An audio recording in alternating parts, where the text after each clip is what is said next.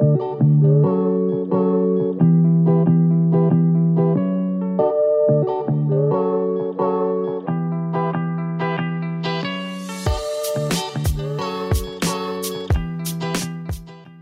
to our next episode of my community podcast, Jack Brereton Radio, and today we're going to hear a bit about some of our businesses in the local area and the challenges that they've been facing during coronavirus, and now as we start to reopen our economy in Stoke-on-Trent, the work that they're doing to get our businesses back up and running. So today we're at Valentine Clays, and thank you to Valentine's for hosting us here. It's great to be here, and I'm joined by Keith from Foley Pottery and Hannah from Valentine Clays. So thank you so much for joining us today.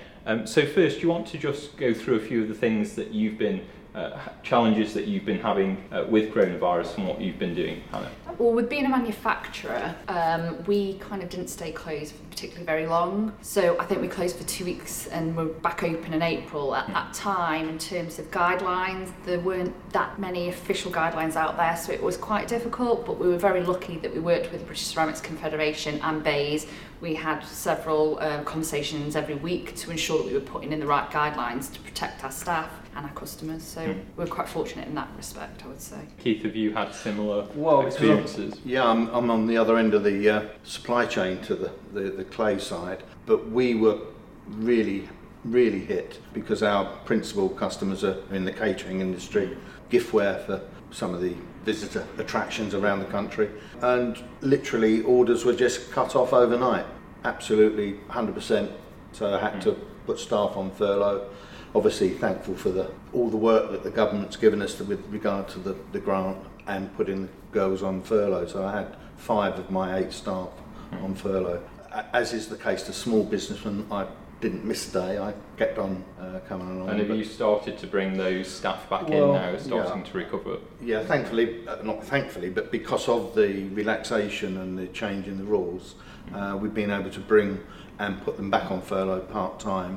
Because in the last 2 weeks, finally, after 4 months, we've seen some trade orders coming through, which has meant that yours truly has been doing all the decorating, firing and packing, but when it's 500 or 600 pieces of catering, crockery, catering ware, I don't really want to sit down and do 500 pieces. No. And Hannah, I noticed you've shown me some of the courses that are going on again, which is fantastic to see they're back. Have you started to get things back up and running here again? Yeah, so in terms of the courses, Love Clay, which is our ceramics centre, which is here, we opened a month ago. So we've started to trickle in our customers back into the workshop sessions. We're very fortunate here that we've got so much space so we can ensure everyone's got their own little PPE bubble, I suppose. And they're proving really popular because I think people have been quite bored over the past few months. Or they've been locked in for so long. Yeah, so they want to get back into doing something. So that's quite positive to see. And people are feeling safe, and that's the main thing, so we're just making sure of that, really. So how much of your workforce is back here now? Have you... So going back to talking about our sales as well, we were about 60% down in terms of sales when we looked at April. I think May was about 50, and it's only really last month that we've seen our sales kind of coming back a bit up to normal. So I have had to furlough, pretty much most of my staff were furloughed. A few of the directors came back after 2 weeks, then we started to bring in production again, and slowly we brought everyone back off furlough. We've just got 1 staff member currently on furlough, which we intend to hopefully bring back in the next few weeks. It has been quite difficult though, obviously when we've had to look at our sales, we've had to look at the potential redundancies, it's restructuring the business. So I think every small business out there needs to look at their business now and changing it and restructuring it to make sure they can survive this period. I think that's the one thing I would say is really important. That's what we've had to do. Not sit still. You've got to change and adapt. So the way we do business now is completely different to how we did business 4 months ago. The way my office operates, the way the factory operates, everything has completely changed. I think that's a survival thing. You've got to adapt.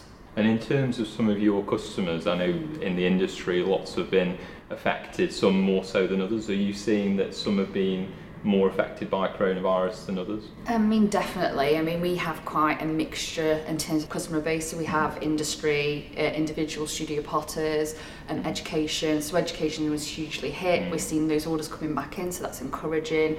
Industry majorly hit when you look at the big boys in terms of, you were saying it, hospitality industry. It's been massive for some of people in our industry in terms of what's happened. The individual potters have struggled because all the big shows that are their livelihood during the summer have all been cancelled. We run one of those big shows, which is called Art and Clay, and we've taken that online. So what we're trying to do as a supplier is support our customers however we can. So we've got the know-how in terms of the digital. So we've been able to kind of move the show online and do an online shop to try and help. I've got over 100 exhibitors on this shop at the moment that are selling, and it's really encouraging to see. I think we've sold, and it's only been running a couple of weeks, and it's already sold 20k's worth of product for customers. So that's great to see that happening. And it's really important as well, I think, isn't it, to promote our British industries, and particularly the ceramics industry, because the fantastic products we make are better than anywhere else in the world, actually. So, I think that's fantastic that you're seeing being able to publicise some of our industries. What more do you think we can do to support these industries to succeed in the future? Well, that's a big question. Certainly trade shows that we've, in the past, there were quite a few, but we've had fewer and fewer trade shows that I would attend. There's a number of them that we've lost. So it's promoting them on that basis so that visitors can see the actual products. Coincidentally, just bringing in the digital side, I was lucky to have a designer who's very au fait with the web, etc. And we've actually managed, that's one of the things that's taken us through the digital products, art prints, which is unusual for a pottery, but we've been doing a number of those, but also selling online through the various sites, Etsy, eBay, etc. But from your side, it's at the moment it's still a big question mark. The next couple of months, you've mentioned getting people back off of furlough. I think at the moment my staff would probably be furloughed through to October, because traditionally my work is seasonal as well. So unless you can turn it around and change the seasons, we're going to probably have a 3 or 4 month hiatus before we really know what's going to happen next spring. I think the concern is if there's a further spike as well, and we go back into lockdown, what then happens to the small businesses? What support can be put in place? Looking at maybe the VAT that's being implemented in terms of the hospitality industry. So that's something that if we go back into lockdown could be implemented for the smaller businesses, I don't know, to encourage sales. There's loads of considerations, I think, like that. Brexit is something we're not talking about. It's all COVID related, but actually Brexit's going to have a huge impact on our industry, and we export across the world ourselves. We've got 40 agents all over the world. It's how's that going to impact us as well? So we need to be thinking not just about COVID, but what can happen in terms of Brexit support. There's net zero is a massive issue in terms of our industry, looking at what can happen there. Energy costs are just such a massive issue for the industry, aren't they? Huge. I imagine you're seeing that with all of your customers and experiencing it yourself. It's quite funny. I had a bit of a run-in with my energy provider because they said, these figures that you're giving us can't possibly be right. I said, look, we've shut down completely. We're not using any. Yeah, I said, I normally spend £12,000 to £14,000 a year with you, but the kilns aren't operating, so and I'm not doing any of my cooking in them, so that's a great example of actually what energy usage our industry does use, really, and that is a huge concern for us, really, and it's what support can the government give with that. It's quite interesting, and looking at our industry and what we can do, because we're going to have to be quite innovative, I think, in terms of being able to work with the government to come up with a solution, if you ask me. Well, I think that's absolutely right, around those innovative solutions to try and improve the efficiency of the industry to help reduce energy costs. I think that's absolutely vital, because particularly for small businesses like yourselves, you just don't have the resource to put into those sort of things to try and improve your efficiency. But if you could have some resource to do that, it would make a huge difference. Indeed. Let's move on to skills as well, because obviously skills is a big issue in the industry. We're not seeing enough young people coming into the industry. How do you think we can support? And obviously we've seen the things the government are looking at. Interestingly, around about a third of my business that I've done during lockdown on the internet has been with the art prints that I was mentioning earlier. I've literally this week started looking for alternative space for my studio, because I'm interested in, you brought out something about taking them off of universal credit. Yeah. They were between 16 and 25. So we're actively going to look for staff, at least one or two on that basis, but also the apprenticeship schemes that you've started. And in terms of your business, what thoughts have you been given to skills, and how has what's been announced around apprenticeships been helpful? Or I mean, the Kickstart, I find that a very interesting scheme, and I think it's something that we would definitely want to get involved with. I like that kind of support. I think it will really help small businesses that can't really invest in that area. For the government to be helping, I think it's great, because training, our industry has got a massive skills gap. Ageing workforce, it's a huge issue. So they are things that we're looking at, and definitely apprenticeships and working with the local universities and colleges, I think is really important for businesses to consider really going forward. No, absolutely. I remember talking with you a couple of years ago about the situation of when I moved up to Stoke.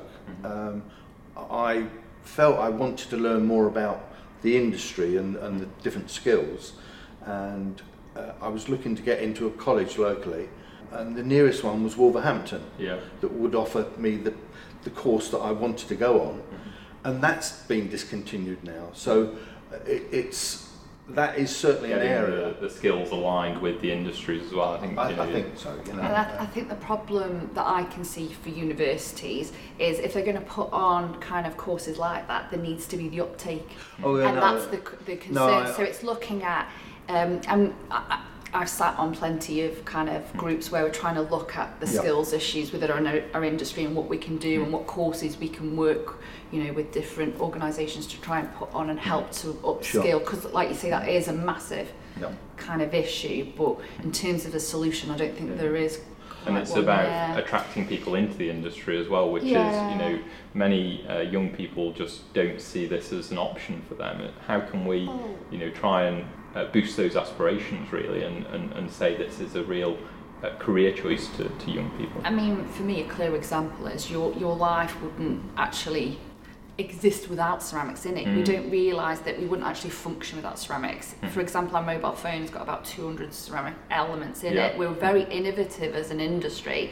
It just doesn't always come across. There's some amazing organisations out there that are doing fab things.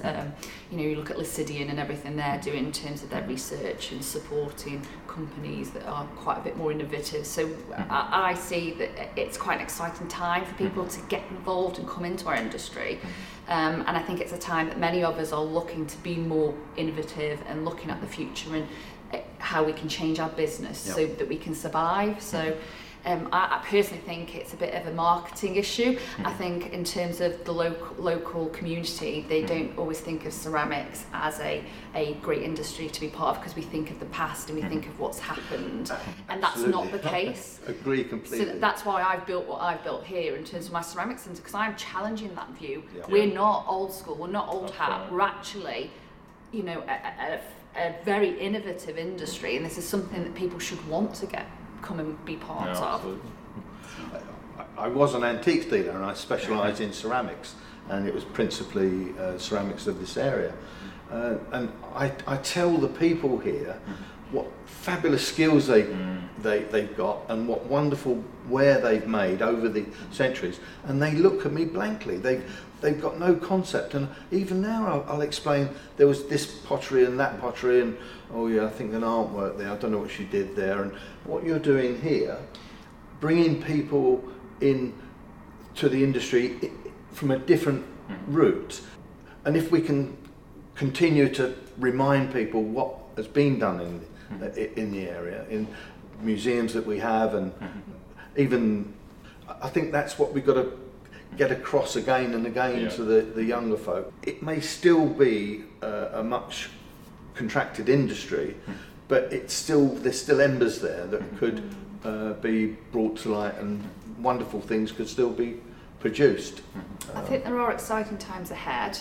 I know that there's a place branding strategy being put in place by the Staffordshire County Council, and they're working with lots of different. I sit on that steering group, and we're working with a company called Think in Place, and it's really exciting to see what's coming out of kind of all the research that they're doing, and they're speaking to lots of different industries such as ours, and because the key thing is not just our industry, it's looking at Staffordshire as a whole, and how can we get people to come and stay here and spend time here, because that's the other issue. So that's I'm interested in the tourism element as well, and I think we need to make people not to drive through Staffordshire. We need to make them stop, and we've got some amazing things, we're just not very good at shouting about it.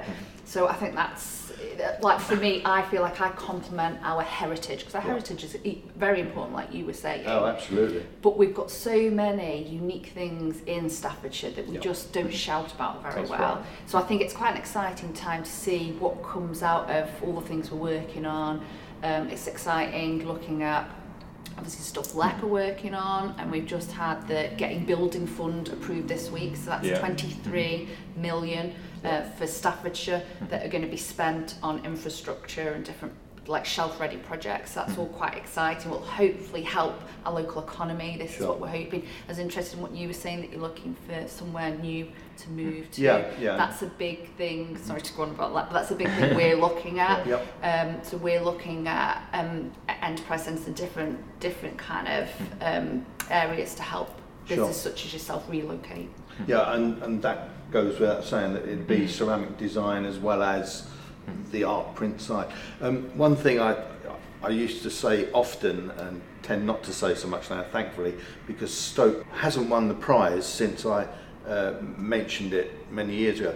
I moved up from Kent, and I moved to Stoke because it won a competition for being the place that people would least like to move to. Right. And I thought if I moved here, I'd be more appreciated than if I went elsewhere. Thankfully, Stoke hasn't won that competition since. Good. Well, long may it last. Then, we want to get to the top. So shows that things are moving right. Finally, what do you have a message for our local communities about how they can support our businesses and support industries in the city? I would just encourage people to shop local and keep going out, supporting businesses, doing the courses, buying ceramic product. Just be proud of where you're from, and just understand what tough times it is for businesses, as we understand it's tough times for individuals as well. And it's kind of, we need to work together, and hopefully we'll get through this. And to join the Turnover Club. And ask questions why it doesn't say made in England, made in Stoke-on-Trent. Don't just accept that that's the norm, status quo. Say to people, why isn't this made in? Why aren't you sourcing it from? And that's it really. Ask the questions, find out more about it. Don't be ashamed. Don't be ashamed of what was.